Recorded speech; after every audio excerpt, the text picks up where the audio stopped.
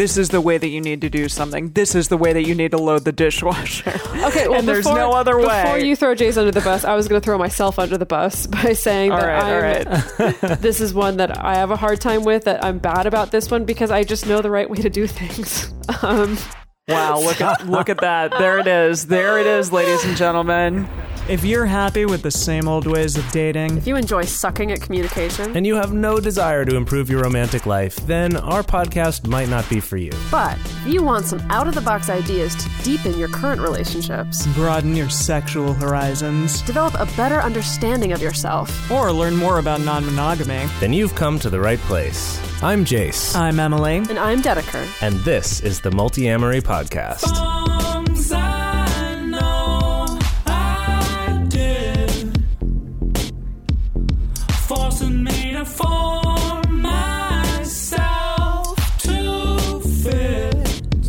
On this episode of the Multi-Amory Podcast, we're talking about criticism in relationships. One of the famed 4 horsemen of the apocalypse from the Gottman Institute, criticism can show up constantly in our romantic relationships. Is there such a thing as good criticism? Can constructive criticism work in relationships, or is it always a drag, man?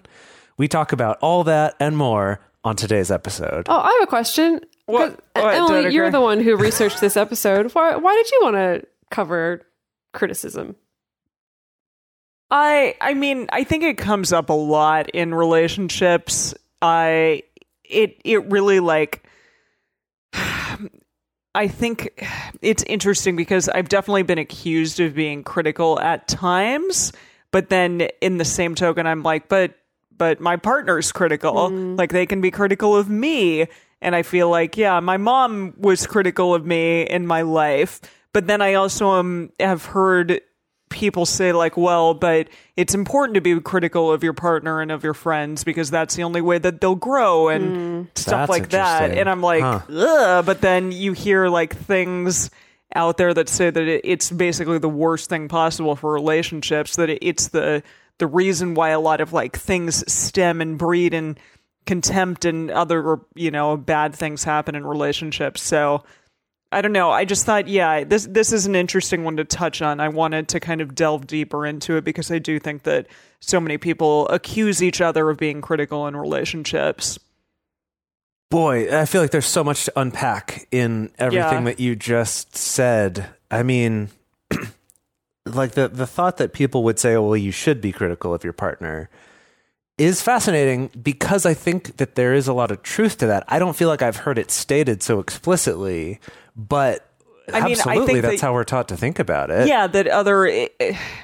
maybe not specifically critical, but what is that you should always be pushing your partner to improve themselves. See that? Yeah, And that so it feels is a that little question- different from just being critical. Yeah. Because I think of like having a critical eye for your relationship Sure. and your partner and the people that you spend your time with. I think that's a little different from feeling like you should be the one Criticize. Yeah, to criticize or to be the one directly responsible for helping your partner improve.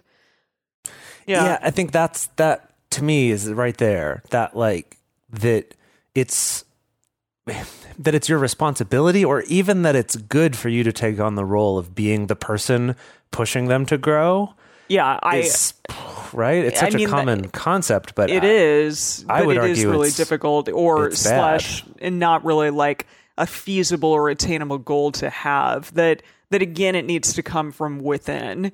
And I think maybe there can be like catalysts from partners or people being like, hey, like this is something that one should look at. But to be critical and like say blanket statements about your partner that can sometimes just breed anger and resentment, I think, over time.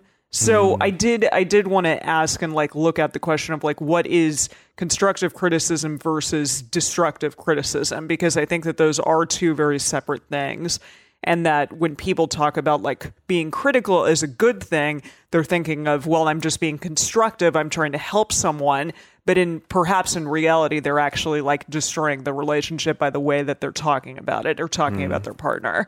So okay, but first I did want to like look up what the hell is criticism. So in the good old big old book, The big damn book. That's what Steve Easton used to always say. Yeah. So, okay. Destructive criticism is criticism performed with the intention to harm someone, disparage and destroy someone's creation, prestige, reputation, and self-esteem. So, yes, in other words, I've seen criticism described specifically as like an attack on a partner's character.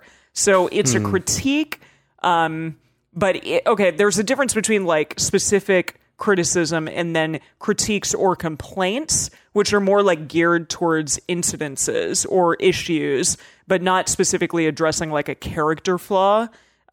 So some people will label like a complaint as criticism when it actually isn't one, which is interesting. And it is a good thing. And hopefully we're going to try to like parse out and talk about the difference between both of those, because complaints are not specifically geared towards someone's character. And when it can get destructive is when it starts moving in that direction of a character, like assault, I guess. So an example might be a complaint might be like you... Let me think about how I want to phrase this, or how healthier constructively I want to phrase it. Yeah, a complaint. A complaint would be something like... Is it specific? Yeah, so specifically like, hey, I'm annoyed because you haven't taken the trash out. Yes, rather than the last 3 times that I've asked you to. Rather than the criticism, which would be, you are so lazy. You're lazy. Yes. Like, you're a fucking you lazy are so lazy. person. You never listen.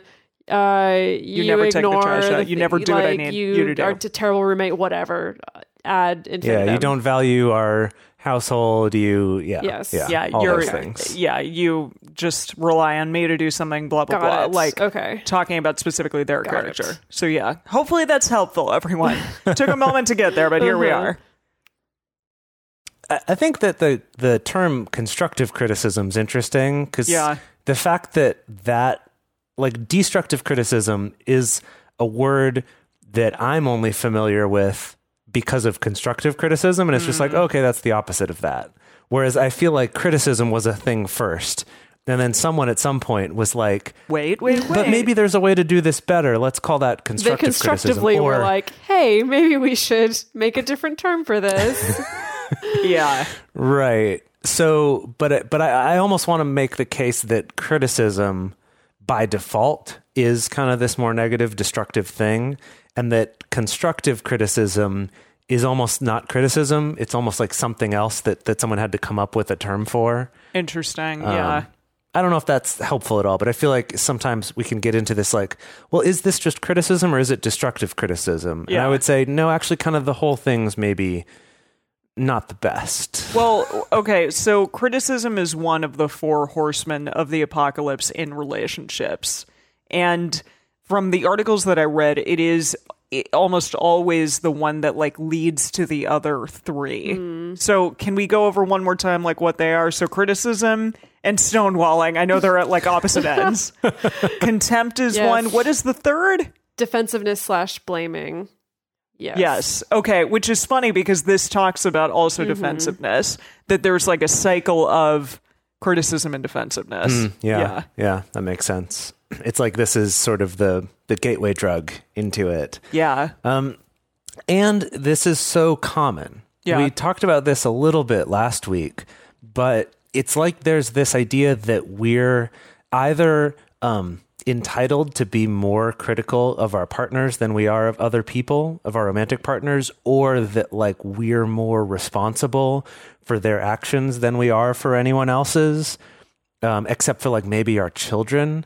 And so therefore, and that's another person that we're taught to be critical of, or it's considered normal to be critical of because we're helping them, right? We're helping them grow. We're guiding them in what to do.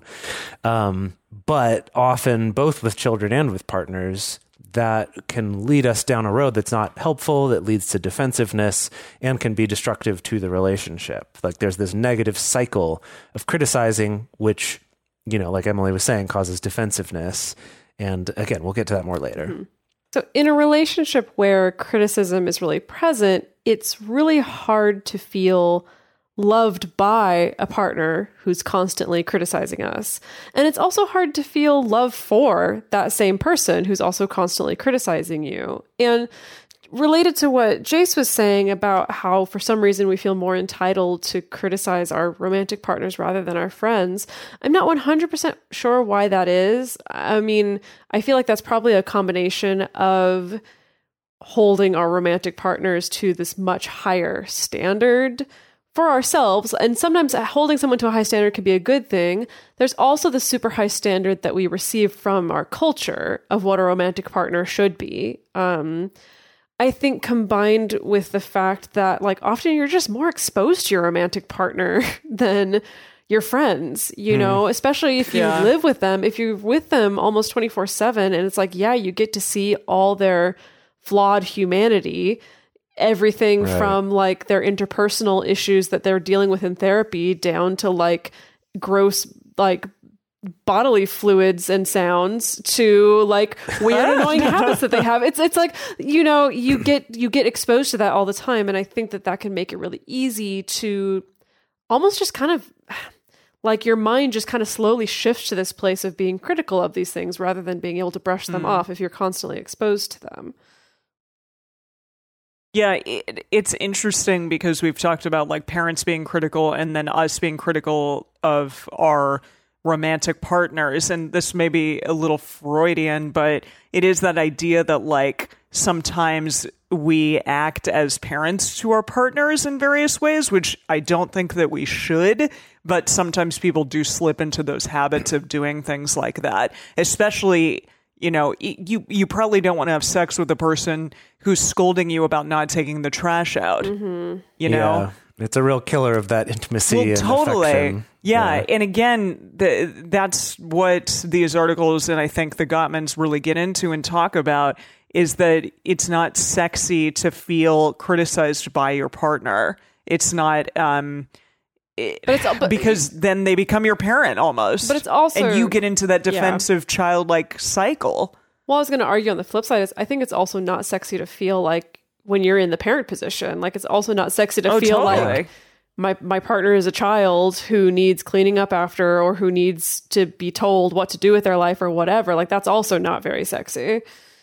Yeah, like I have kids, but then also my partner's another one of the kids. Like you hear that friggin' thing out there in the world. Yeah.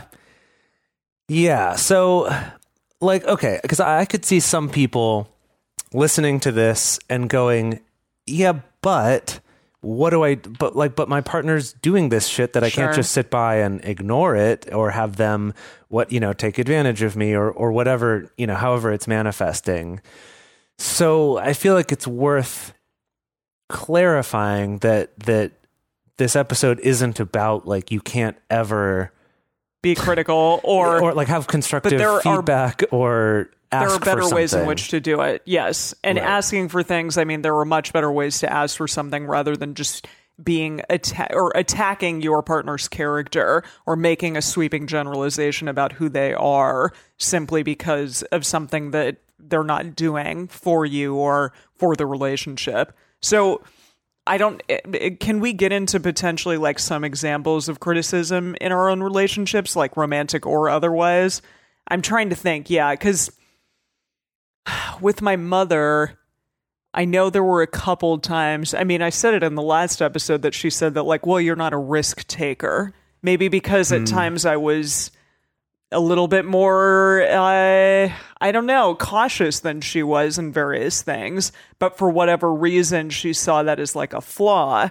I wasn't a risk taker. And so she made like a sweeping generalization about my character. And I still remember that to this day. And it is kind of interesting because I don't think of myself in that way now, but I do have moments of being like, wow, like, did I not take enough risks when I was a kid? Do I not take enough risks now? Things like that. Yeah. I'm trying to think of examples from my own life. I feel like it's often like that kind of generalizing into saying like, oh, well, you always or never do something. Right. Like, or not even just you always or never, but like you're careless because of one time that, you left something out instead of putting it in the fridge, or right. Like, or you've done something like that it's like easy to go to a judgment of sort of who you are as a person, of like, you're careless or you're selfish. Yeah. Like, I know that's one that I've sometimes thought about partners because of some little thing that they do or don't do. And it's like, my mind will go to like, oh, see, my partner's selfish. And like, even for myself, even if I don't say that to them, that's still even destructive to how I'm thinking about them. Totally. Yeah, just my mind is awash. It's awash with both examples of being on the receiving end of destructive criticism and also on the giving end. I've definitely no stranger to that. I think that we'll get into this a little bit later, but I do see myself as a very critical person. And I feel like this is the thing I have to rein in the most in relationships. And I know for myself that like, I've learned for myself that anytime you statements get trotted out from me, that there's going to be destructive criticism attached to it pretty much 90% of the time. And so for me, that whole trick of doing the I statements rather than the you statements is really helpful for me to avoid that, maybe less so with other people. But yeah, so that's what I think of on the giving end from me. As far as on the receiving end, yeah, like the stuff that I think about that's the most hurtful is when it's generalizations, when it is like, well, you're just this type of person, or you just don't like to do this kind of thing, or you just don't like to, whatever it is, or you really like doing this, like anytime someone kind of makes a generalization about just who you are as a human being, that's the toughest to swallow or hear. Absolutely. Yeah. So let's kind of go through some bullet points here of like what counts as destructive criticism specifically. So I'll start this off is that the tone of how it's delivered is important. So if it's a raised voice or like visibly angry or upset or condescending in your voice. Another one would be starting a sentence with you always or you never or you should, kind of like Dedeker was saying, like you statements. I added should in there because of you though, Jace, because should. The should. Wait, did someone deliver some shoulds on someone else? What's going on? Why did you add it because of No, Jace? just that he hates the word should. I think it's almost always a problem when it's used. I think it's almost always used for evil and very rarely for good. Even when we use it for ourselves, and I do it, I still use it, but I try to be more aware and not rely on should, because it's like should carries with it this kind of like a value judgment. Yeah. Of like, you should do this rather than maybe this would be a more skillful way to do this, or this might be, a more advantageous way or a better way. Have you considered trying this way? Yeah. Right. But the you should, it's like this, there's some outside force kind of forcing you to do this thing. Like, oh, I should be better at this. Oh, I should do this more, is just not a helpful way to think for ourselves. And it doesn't foster other people doing what it is that we're saying that they should do. In fact, it does the opposite. Right. It makes them feel shittier and be less likely to do it, I would argue. Another clue that it's destructive criticism is, if someone's giving needless insults and there doesn't seem to be a way to placate the person, because I think that's the other thing with criticism is that sometimes it can be motivated just by hurting or just by getting like your own angry feelings out. And no matter how much you say of like, oh, okay, well, I'll do this or I'll do that, or I'm sorry about that the person doesn't seem satisfied, that can be a clue that it's like, oh no, this isn't like any kind of productive or constructive conversation. It's just destructive criticism. Great example. Hearing from a partner, them giving the caveat of, oh, no offense, but da da da da da, or oh, not to rain on your parade, but da da da da da before a comment. Or it's probably going to be destructive or criticism. Sometimes even don't take this the wrong way, but da da da da da. Usually, I mean, but I think you are really terrible at this. Yeah. In the purpose of avoiding always and never statements, it's not always the case that if someone who gives those disclaimers and caveats that it's going to be destructive. But I know in my experience, usually anytime I hear that kind of disclaimer, I'm always like, ugh, okay, here it comes. And sometimes I've found it's a signal that like the person just isn't cognizant of how to give criticism or feedback in a way that's not destructive. That like maybe they have a legitimate observation, but they don't know how to say it in a nice way. And so they have to give the disclaimer of like, oh, don't take this the wrong way, or don't let this hurt your feelings, but yada, yada, yada. At least that's been my experience. I don't know. I don't think that's necessarily representative, but yeah. They should listen to this episode. Well, oh gosh, okay. We're not going to talk about that. This type of criticism that's destructive is often filled with blame. So it can be something like, well, you're the kind of person who just gets really distracted and, gets really caught up in new relationships and ignores my needs. And that's why I can never trust you. Like, it's your fault that I can't trust you, is because you're this kind of person, that I think that it can be not just picking out something about the other person's character, but can also be a way of shifting the blame onto them for something that's going on. Or it could be something like, our house is never clean because you're a person who never cleans up after themselves, or because you're lazy, or whatever, things like that. Yeah. Or you're just overall a messy person. Right. Which is hard to hear, probably. Yeah. And to kind of go along with that, again, it's these blanket statements that aren't focused on improvement. They're not focused on like, hey, can we talk about some ways that I can help you clean the house more? Or that we can like come up with a schedule to figure out the chores for the home, as opposed to just being like, you're lazy and you suck or whatever. Yeah. I wanted to comment on that because I feel like this is something that I see when working with clients so often, that there's such a big difference between the conversations where it's uncomfortable and we have to maybe call each other out on some bad behavior on both sides. But we're also focused on like, let's come up with an action plan for how this can be better. Let's come up with things that we both can do to make this better. There's that conversation is so different from the conversation that is just critical and not focused on improvement. That is just like, I'm just going to unload on you all of my years of frustration, or I'm just going to unload on you all the things that disappoint me. And then I just feel hopeless and resigned. And I'm not actually interested in figuring out a way to fix it. It's very, very different. Both conversations can be really uncomfortable and can be emotional and can have quite a bit of upheaval in them. But one of them, heads things. It's moving the relationship forward. Yes, one of them's actually moving the relationship forward and actually pushing us toward like, okay, but we're on a team regarding these things, as opposed to, I think the other conversation encourages more of that me versus you dynamic. Absolutely. Yeah.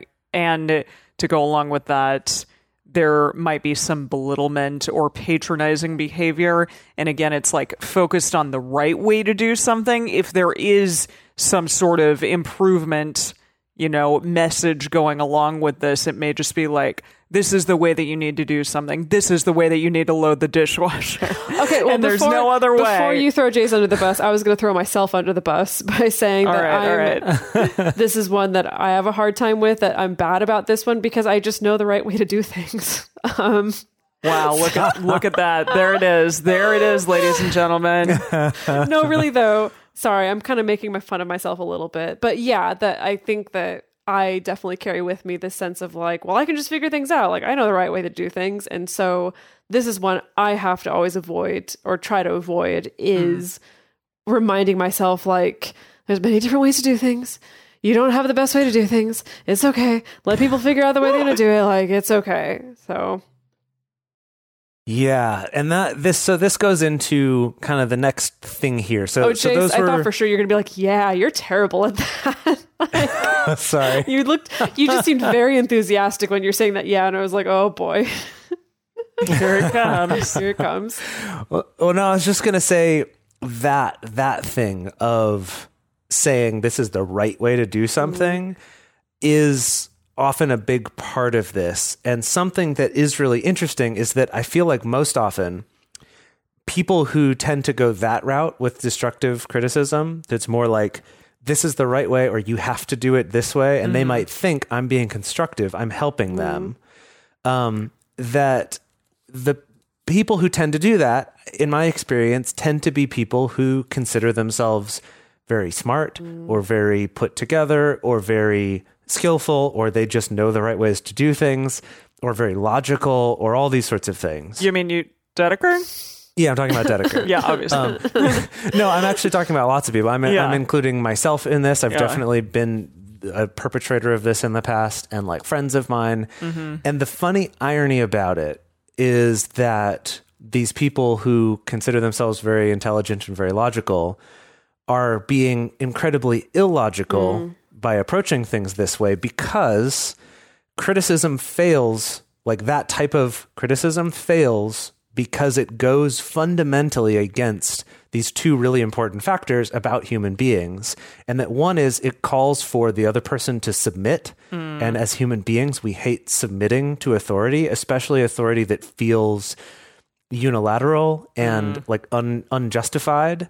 That it's, we're not going along with something because it makes sense, but because we're told this is the right way, or you should. There's that should again.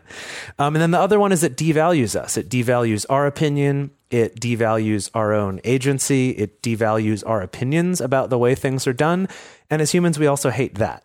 So there is this funny irony of these people who feel like they know how to do things so well are doing this thing very not well, very not skillfully, and very illogically, because we're all human beings and they're dealing very illogically with human beings. Very interesting. So I think it's a funny little irony there. Right. So it's like the idea that like, very good thing to keep even in if you mind. think that you know how to do this particular task better or how to do it well, if you're communicating that on the meta level and not doing it well on the meta level, then you actually just suck.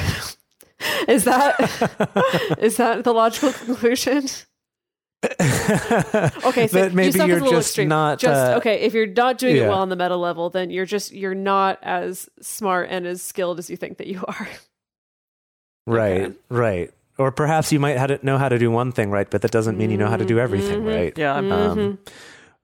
And then also, I think and I think we'll talk about this a little bit later too, but you also miss out on the opportunity to understand why they do things the way they do it.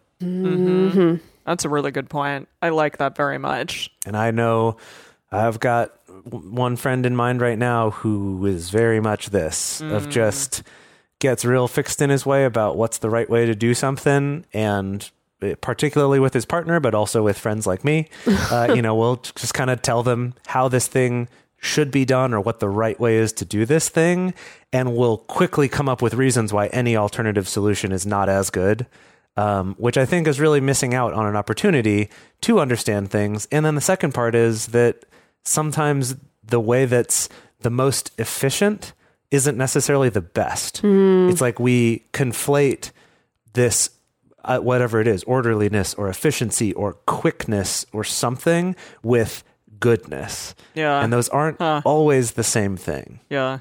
That's so specific and impressive, like the devaluing thing. Dedeker's like having a moment over there. But yeah, all of those are true. And I think ultimately, when I feel criticized, the feeling of being devalued is the thing that hurts the most. And that is why I tend to internalize it so much, is because I'm like, fuck, like my partner thinks that what I have to say and what I do is not of value because they're criticizing me in this manner or telling me that what I do is wrong, and that really blows. So something for all y'all out there to think about if this is something that has happened to you, or if this is something that maybe you yourself do.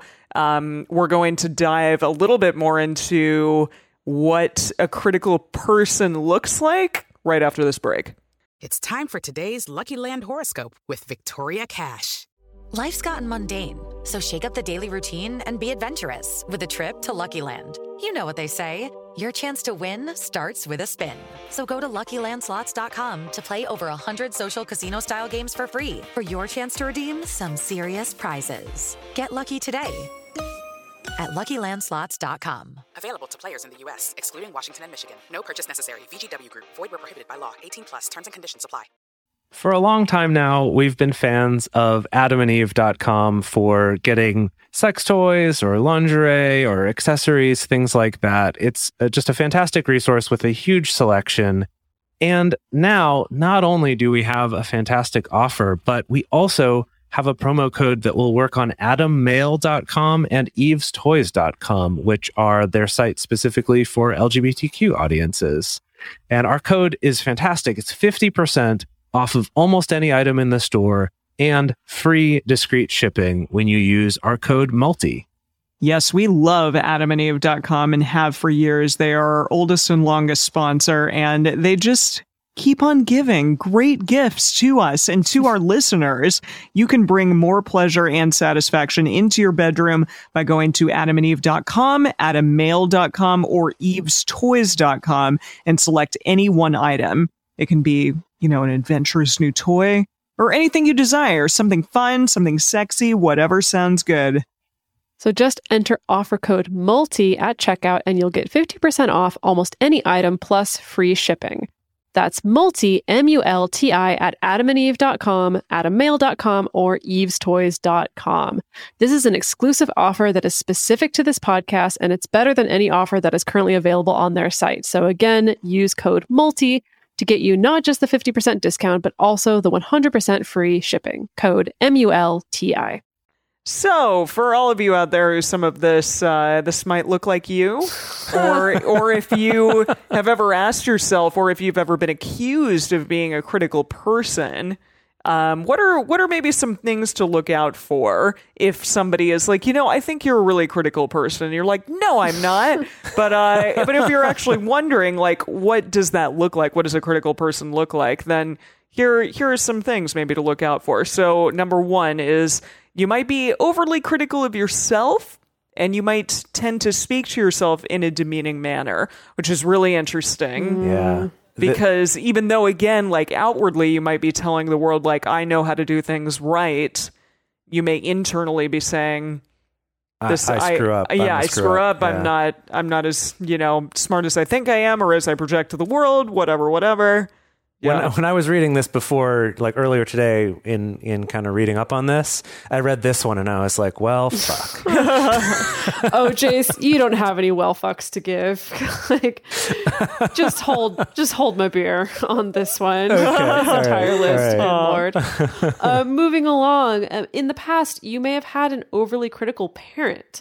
You may have felt like you never did anything right in their eyes. I definitely relate to this one, and it's funny because I don't look at my family as being critical necessarily. Well, maybe this is just, maybe this is my, like, me being an apologist for my family, because the way I always thought of it was like, well, my family just has very high standards. Yeah.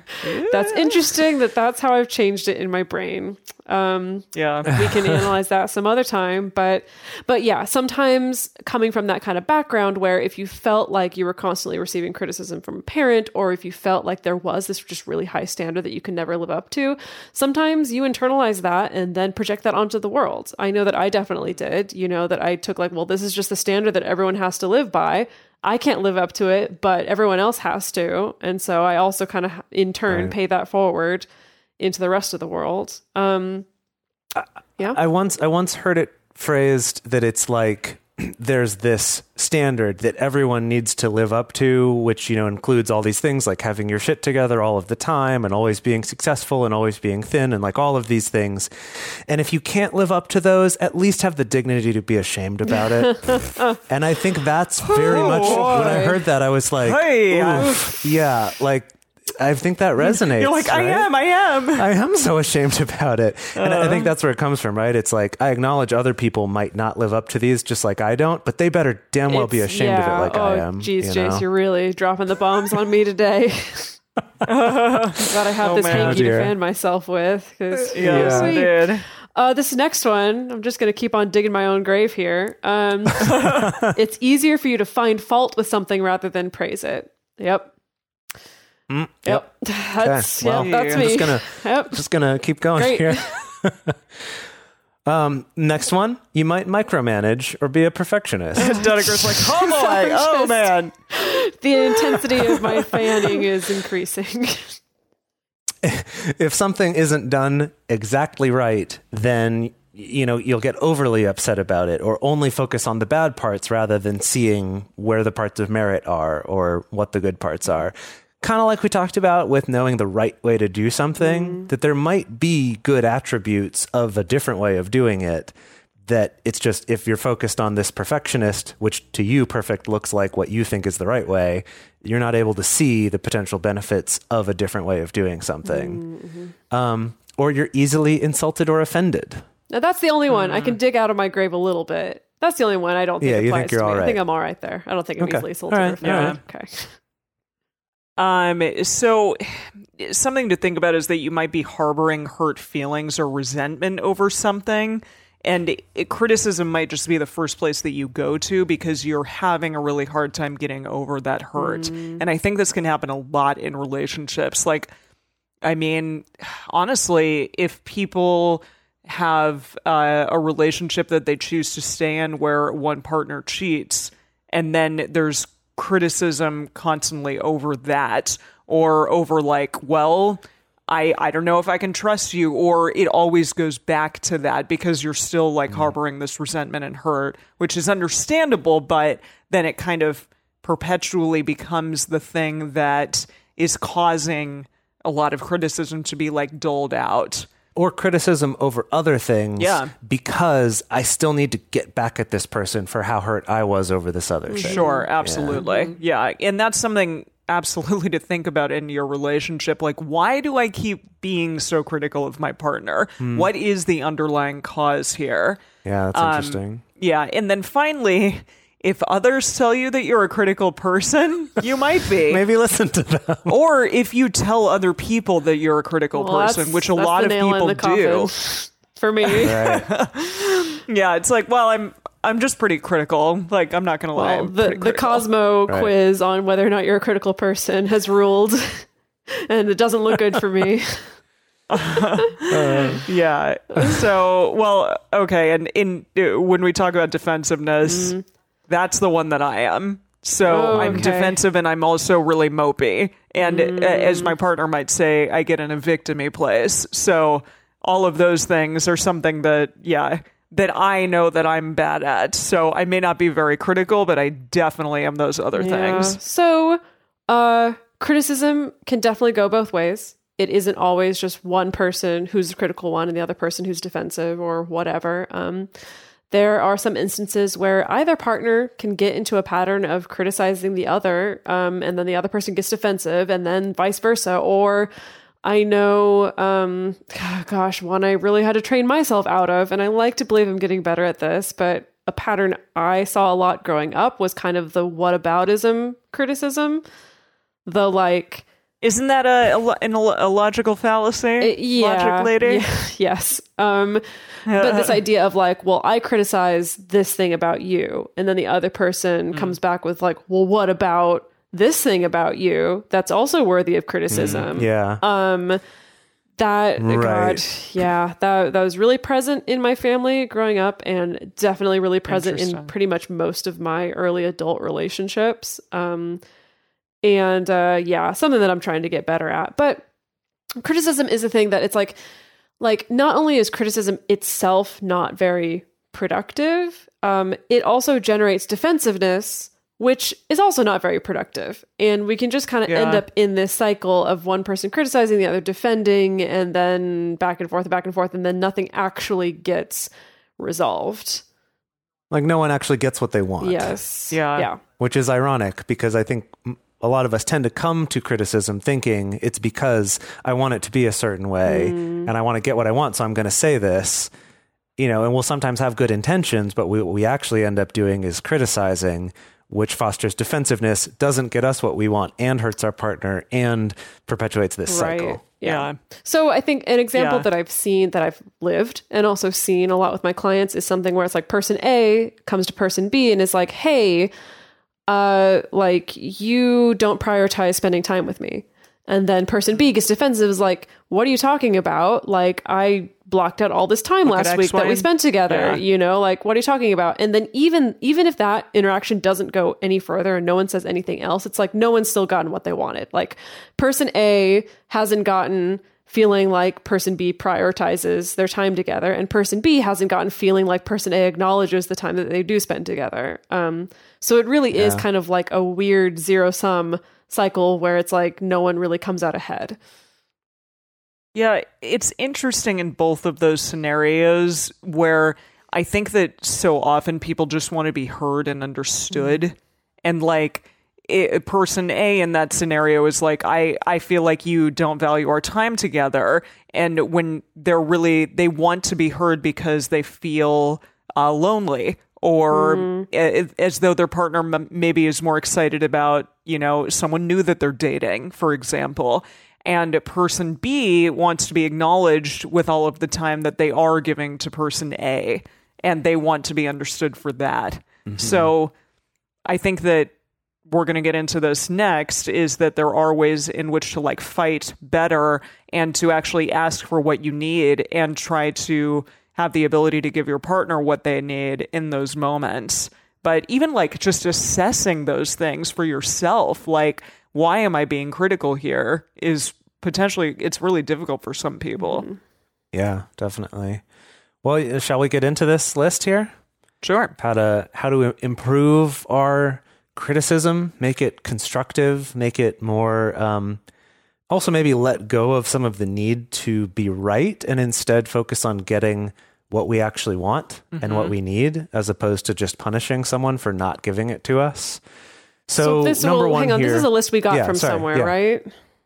Yeah, from psychcentral.com. Okay, just wanted to make sure We've also added a little bit to it. So yeah, you won't get this list 100% from them. No, but they just have some of this. They have 6 easy ways to stop criticizing and improve your relationships, but we added a 7th or an 8th thing? I think a 7th thing. Yeah, a 7th thing. So, okay. Do a couple of them, that Jace. multi-amory special sauce. Yeah.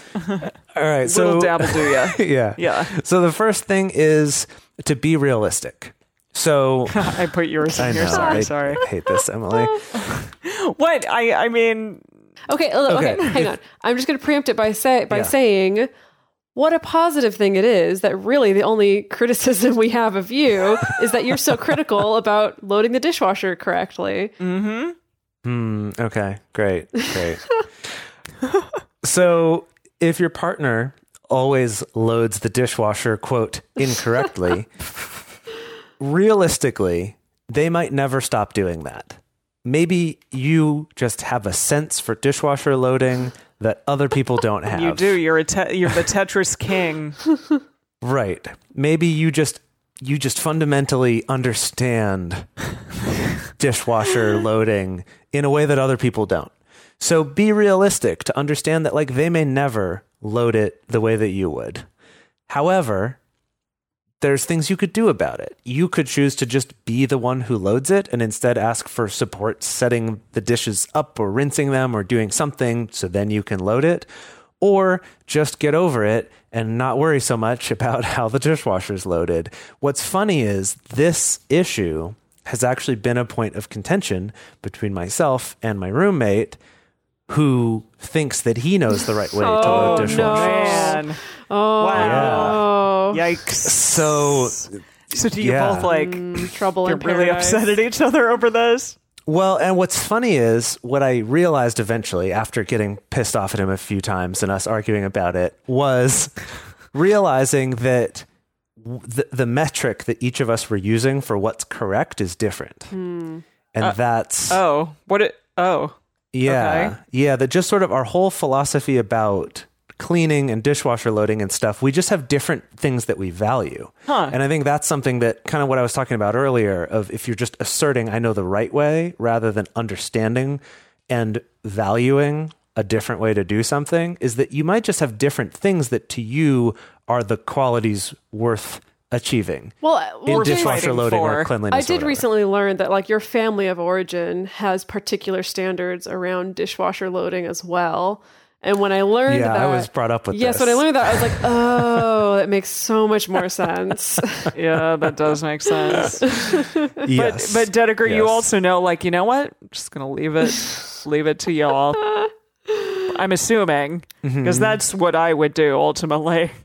Yeah. Right. But what I'm trying to get at, though, through my experience with my roommate is understanding that first of all, just that like there could be different criteria for determining what's good, like what makes a way of doing something good. And that we don't have to have the same ones necessarily. However, you're going to get along better if you're able to at least respect each other's metrics for goodness. Perhaps that means that you can find a compromise, or perhaps it means we agree to disagree, but I can at least acknowledge that you have a way of doing something and you haven't died yet. So clearly it works to a certain level, and maybe that's okay, right? Maybe that's acceptable. That's a metric if you haven't died yet. Yeah, you Wow. haven't died from loading the dishwasher yet. So it's okay. It's worked out. And then that goes into this next one, which is respecting their autonomy.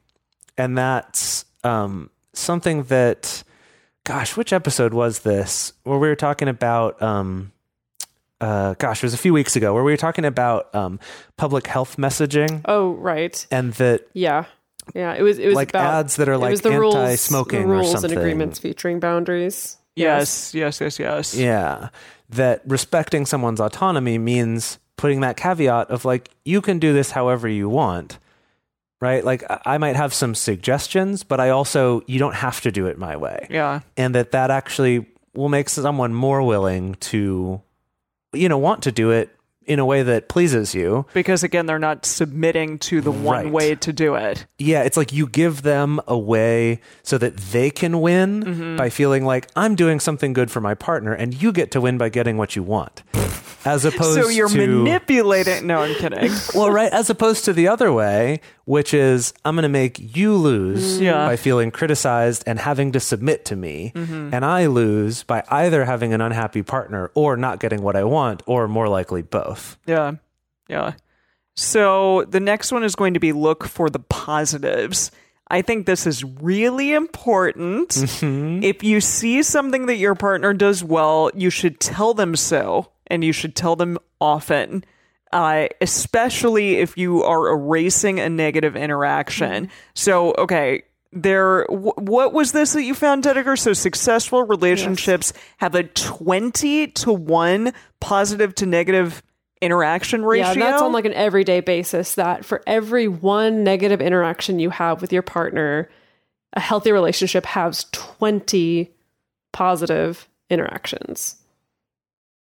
That's the ideal, right? Well, that's what they And then- found successful relationships had. It wasn't see. like Okay. we created this ideal. It was the Gottman studied healthy relationships and successful relationships and found this was the ratio of positive to negative interactions.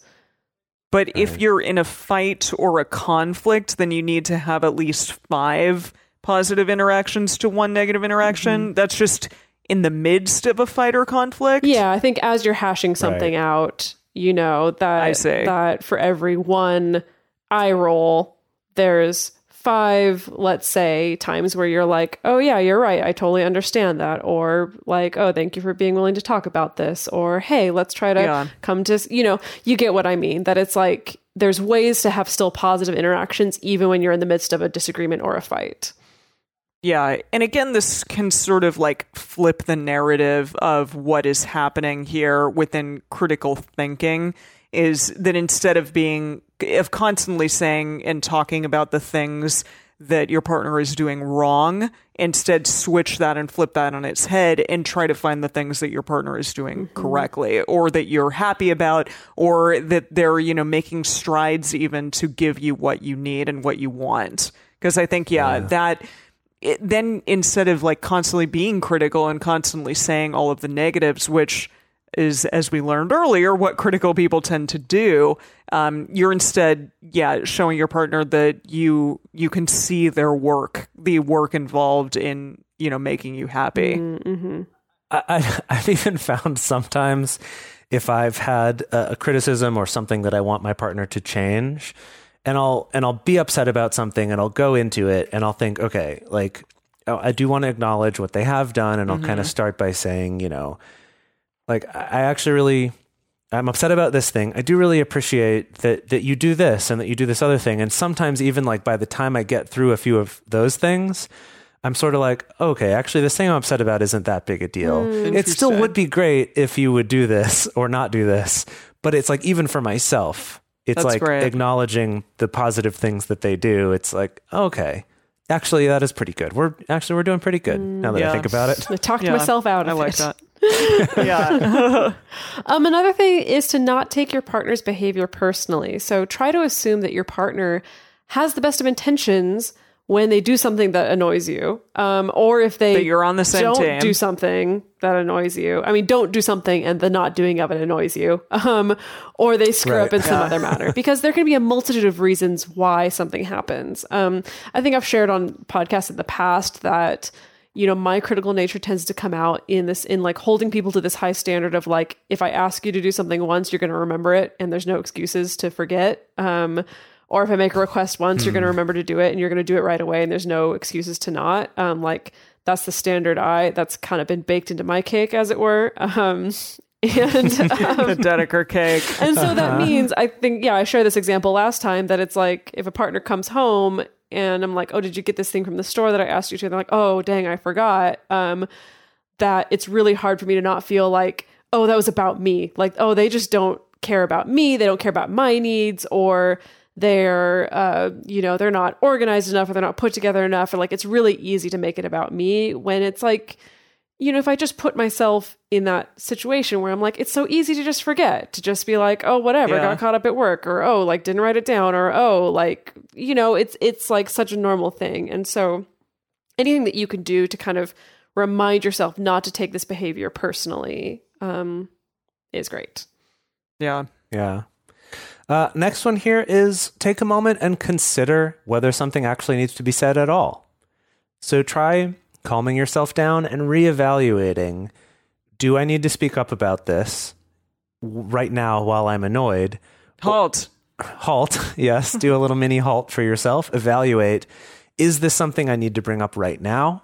Is this something that we could maybe talk about later? Maybe I should write it down and remember to talk about it at our next radar, or whenever we have a moment where we're talking about things.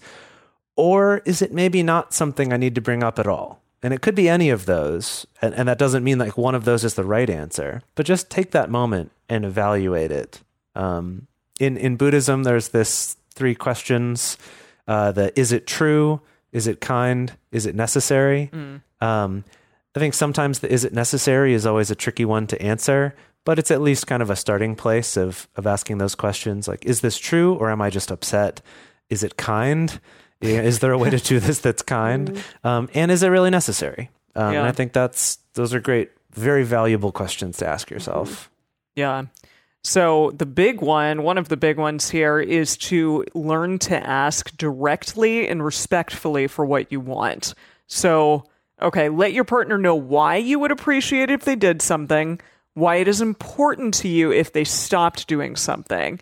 And instead of like calling out their character flaws, which is a thing that I think turns constructive criticism into destructive criticism, just like let them know what you want.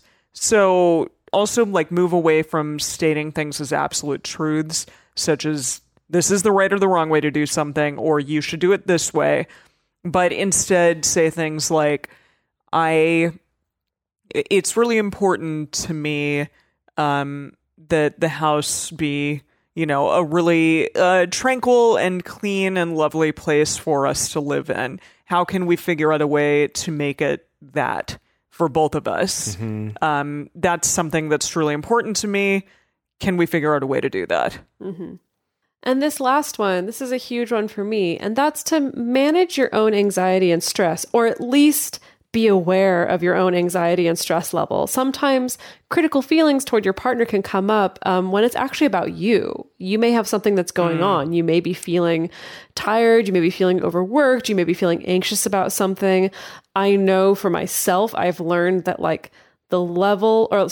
the amount of alone time that I'm getting directly corresponds to how kind and compassionate and gracious I'm able to be with my partners. That the less alone time I'm getting, it's not even about like just me spending time with one partner, too much time with one partner means I become critical of them or something like that. It's more of just if I'm not getting enough alone time in general, even if I'm not spending all my time around that partner, then I'm much more likely to get annoyed and be anxious and be stressed out. And that manifests sometimes in being critical or being harmful toward my partner. So that's something to bear in mind too, is like make sure that you're getting enough of the things that you need, whether that's alone time like me, or it's decompression time, or enough sleep, or enough restorative time like meditation or yoga or exercise or therapy. Really check in and make sure that you yourself are taking care of yourself and getting what it is that you need, because that can really affect the way that you are with your partners. I've definitely found, like, especially the things that I thought were deal breakers to me, like things like a certain level of cleanliness or organization, that if I'm relaxed and I'm not overworked and I'm feeling pretty good about life and feeling pretty good in my body, that like I'm much better able to like, oh, the trash hasn't been taken out yet? Okay, whatever. Like, we'll get around to it. To be we'll figure it out. Yeah. Like, oh, dishes haven't been done yet. Oh, it's okay. Like, we got time. We can do it. Not that everything falls apart, but it's just, I'm much more able to be more gracious about and generous about these things if I'm feeling pretty good.